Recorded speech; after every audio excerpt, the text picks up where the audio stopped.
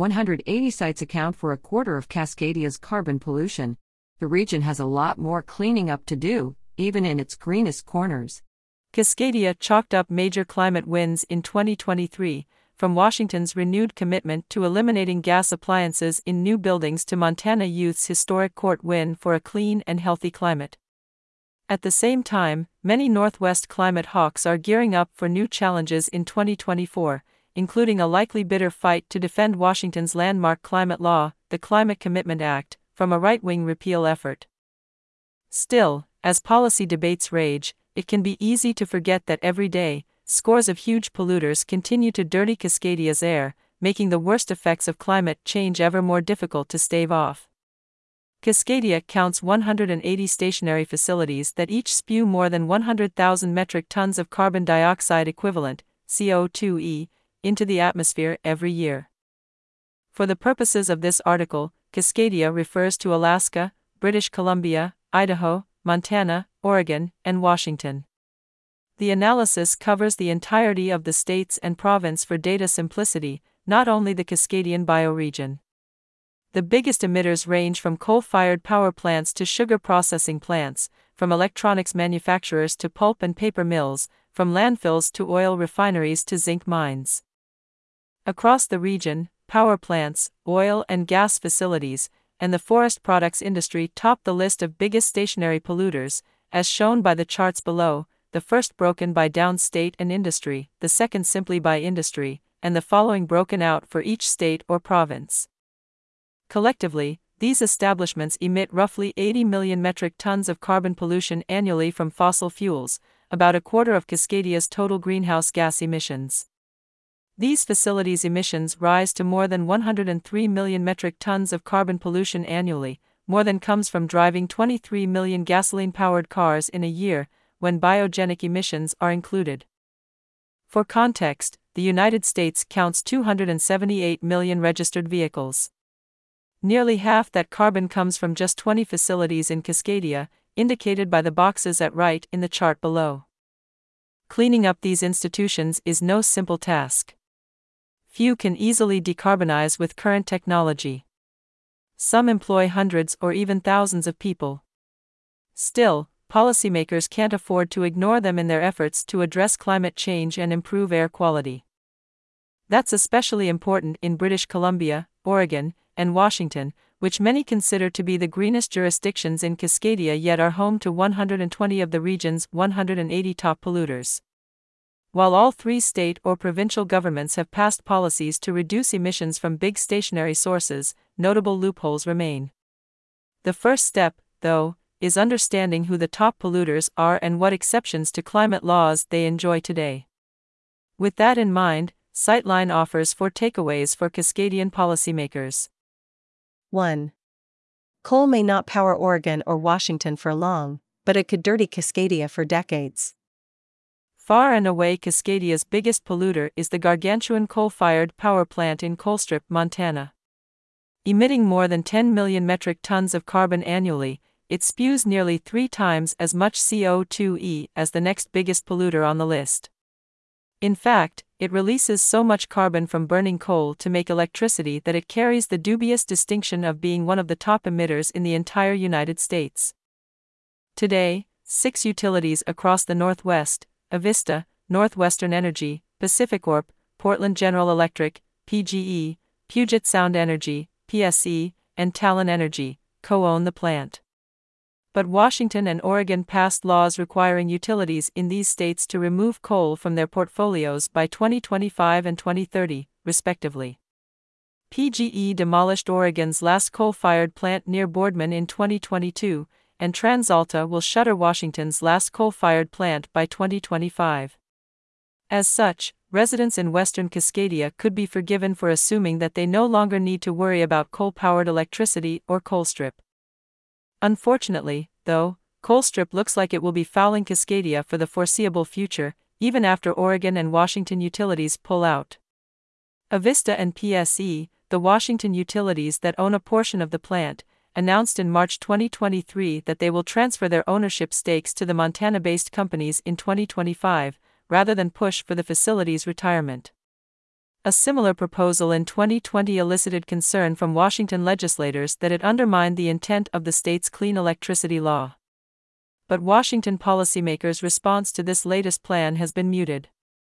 Meanwhile, Oregon utilities PGE and PacifiCorp announced earlier in 2023 that they will delay their exit from the plant by 5 years, from 2025 to 2030, the latest possible exit date that Oregon law allows. Perhaps alarm that Colstrip will keep belching pollution for decades after Oregon and Washington utilities have stopped relying on it is unfounded. The economics of coal plants look increasingly shaky. In fact, 2 of Colstrip's 4 units closed in 2019 because of economic unviability. And in May 2023, the U.S. Environmental Protection Agency, EPA, proposed a new rule to reduce carbon pollution from coal plants by 90% by 2030. In practice, the cost of the technology to comply with this rule would likely lead many coal plants, including perhaps Colstrip, to shutter. Still, EPA has not yet finalized that rule, and it is likely to face legal challenges. Montana's leadership, meanwhile, has shown it isn't giving up on coal without a fight. Oregon and Washington lawmakers committed to phasing out coal in the region would be smart to renew pressure to close Colstrip, rather than simply wash their 2 states' hands of it. 2. Even without coal, generating electricity is a dirty business in Oregon and Washington. Unlike most other U.S. states, both Oregon and Washington rely primarily on electricity generated without burning fossil fuels, due largely to the abundance of hydroelectric dams in the Northwest. Even so, fossil fuel-fired power plants top the list of big stationary polluters in both states. The vast majority of these are powered by burning fracked gas. The notable exception is TransAlta's coal-fired power plant in Centralia, Washington, which the company will shut down by 2025. Thankfully, Oregon and Washington recently passed clean electricity laws that should phase out fossil fuel-fired power plants over the next 20 years, if not sooner. Washington's 2019 Clean Energy Transformation Act, CETA, mandates that the state's electricity supply be greenhouse gas neutral by 2030 and powered 100% by renewable energy by 2045. Oregon's 2021 Clean Energy Targets Law, better known as HB 2021, requires electric utilities to zero out emissions by 2040, with interim targets between now and then. Still, exceptions baked into both states' laws could prolong these polluters' lifespans beyond what lawmakers intended. Washington's CETA considers utilities compliant with the law if their efforts to meet emissions reductions targets exceed a 2% annual average increase in costs to utility customers. In other words, if it's too expensive to leverage the wind and sun for power, Washington utilities can keep burning gas. Likewise, Oregon's HB 2021 lets utilities miss emissions targets if generation from renewables is lower than expected or electricity demand is higher than anticipated. One factor that could lead utilities to rely on these exceptions and keep gas-fired power plants spewing far longer than the region can afford? Not enough electric transmission capacity in the Northwest to be able to tap cheap and abundant renewable power. That's in large part because most of the gas-fired power plants in both states, 11 out of 17, are located west of the Cascade Mountain Range. By contrast, most of the best renewable sources are much farther away, whether wind in Montana and Wyoming or sun in eastern Oregon and Arizona. Utilities need big power lines to transport this energy to western Oregon and Washington, as Sightline has written. Policymakers in the Evergreen and Beaver states have several tools at their disposal to increase the region's electric transmission capacity and can at the same time remain vigilant in making sure utilities don't abuse clean electricity law exemptions. 3. Oil and gas facilities dominate the list, even in Cascadia's greenest places. As one of the United States' top 5 oil-extracting states and the state with the 4th largest gas withdrawals, Alaska unsurprisingly counts mostly oil and gas facilities in its list of big polluters. The majority are located in the Prudhoe Bay region on the North Slope, an area that contains 6 of the largest oil fields in the United States and one of country's the largest gas fields. ConocoPhillips' giant new oil drilling project, the Willow Project, will add another enormous fossil fuel polluter to Alaska's North Slope. President Biden approved the project in March 2023, to the dismay of many of his supporters. But the story of oil and gas in Cascadia doesn't end in Alaska. Washington is the fifth largest U.S. oil refining state, and its oil refineries dominate the state's list of top polluters. Indeed, once the TransAlta coal-fired power plant shutters in 2025, the BP, H.F. Sinclair, and Marathon oil refineries will dirty Washington's air more than any other stationary sources. Until 2023, Washington had not started to map out a potential future for the refineries the state hosts, despite Governor Inslee's commitment to ramp up the transition to electric vehicles and thereby slash demand for oil. But, thanks in part to Sightline's efforts to shed light on the risks to workers and the environment of an unplanned transition off of oil, the 2023 state legislature allocated $250,000 to start charting a smooth course for Washington's refineries. Still, Washington has yet to fully reckon with ongoing colossal pollution from the oil sector. While the state's landmark climate law, the Climate Commitment Act, CCA, includes the refineries under its declining statewide emissions cap, it allows the facilities to receive free allowances to continue polluting at, or close to, their current levels for at least the next decade. Under the CCA, refineries can continue polluting for free at 100% of current emission levels until 2026. This figure drops to 94% of baseline emissions by 2034. The state has not yet established an emissions cap or allowance policy for oil refineries after 2035. The CCA's carve-outs for oil refineries and other large industrial facilities are part of why environmental justice group Front and Centered has criticized components of the law. In the short term, Washington policymakers could at least consider technical solutions to reducing oil refinery emissions. The think tank RMI offers several ideas, including cutting methane leaks and shutting down some especially dirty units. Still, soon the state will need to develop a post-2035 emissions reduction plan for these facilities to allow the CCA to meet its promise. Farther north, in what's often considered Canada's greenest province, fossil fuel facilities also dominate the list of top polluters. In British Columbia, though, fracked gas, not oil, is the name of the game. British Columbia accounts for 35% of Canada's gas output. Canada, in turn, is the sixth largest gas extractor in the world. Many of the province's dirtiest facilities are found in northeast British Columbia, where companies like Shell and TC Energy frack gas from what's known as the Montney Formation.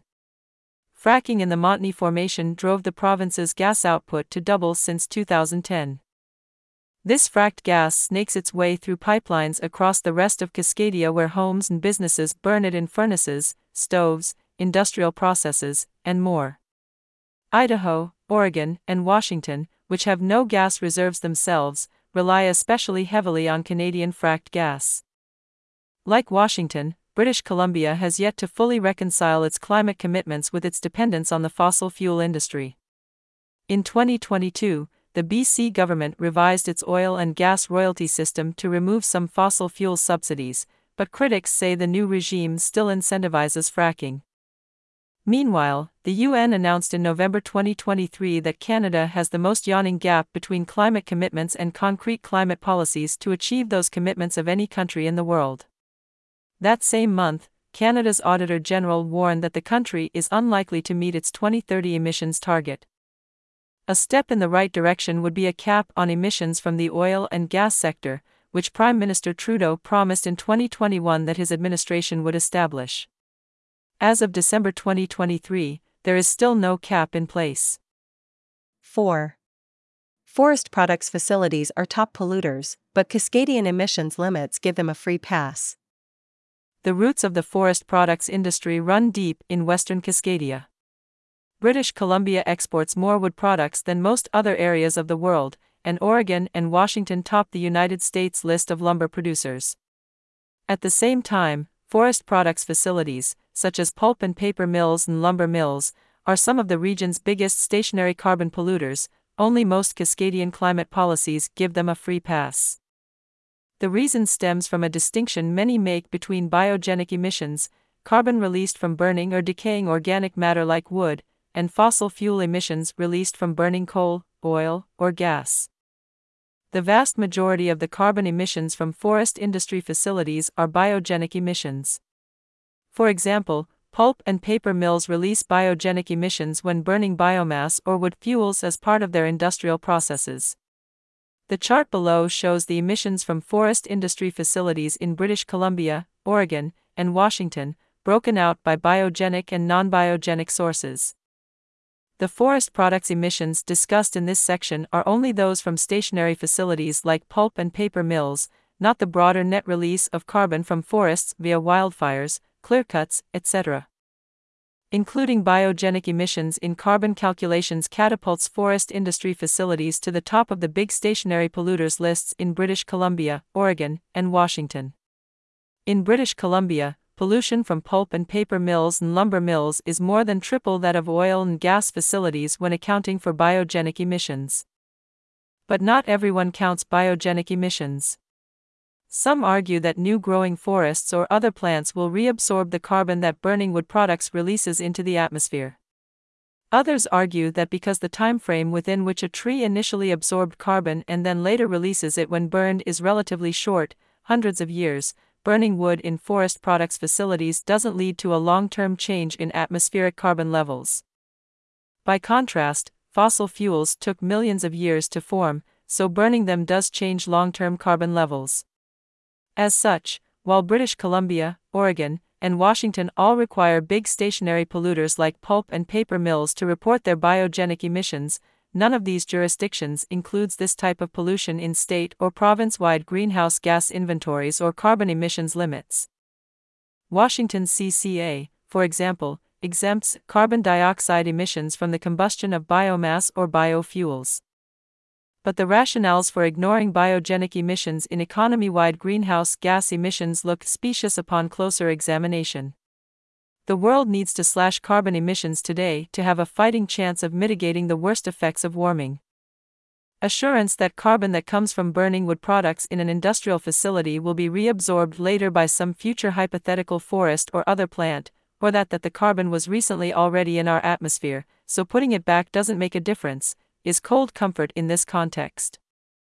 At a minimum, policymakers in British Columbia, Oregon, and Washington can shed light on the region's biogenic emissions by requiring that agencies include these sources of carbon in state or province-wide greenhouse gas inventories. They can also explore technical solutions for reducing emissions from the forest products industry, such as the recommendations for reducing emissions from the pulp and paper and wood products sectors developed by the Clean Energy Transition Institute and the Stockholm Environment Institute in 2021. No matter what, Cascadian leaders can't afford to ignore the pollution from these long-standing industries any longer. Cleaning up big polluters, hard but necessary.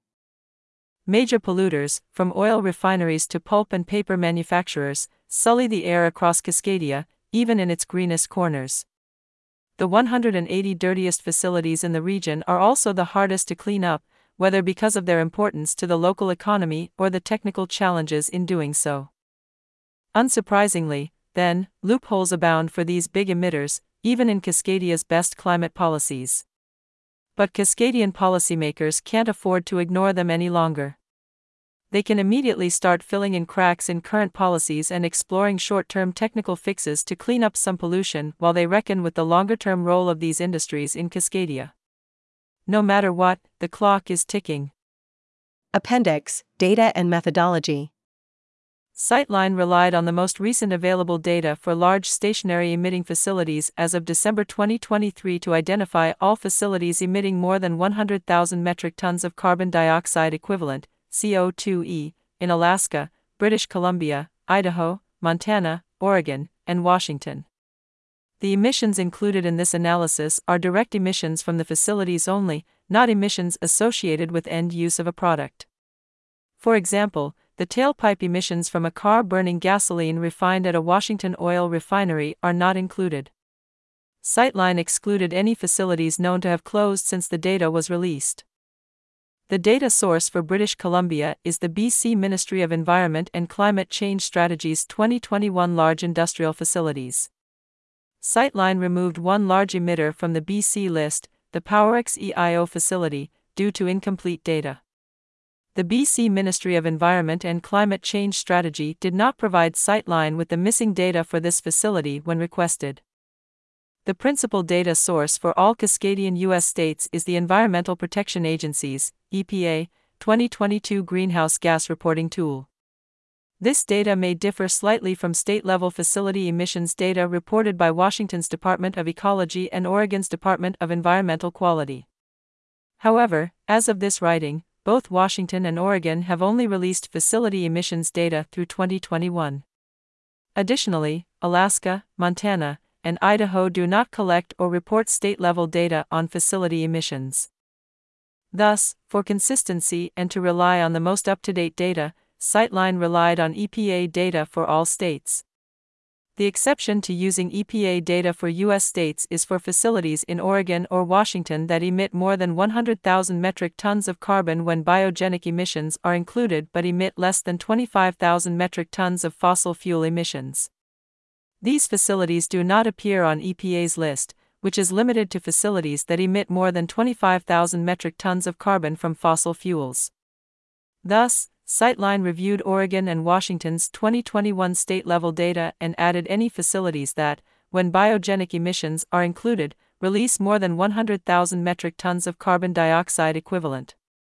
If these facilities were not on the EPA list, Sightline relied on 2021 state-level data for both non-biogenic, fossil fuel, emissions and biogenic emissions.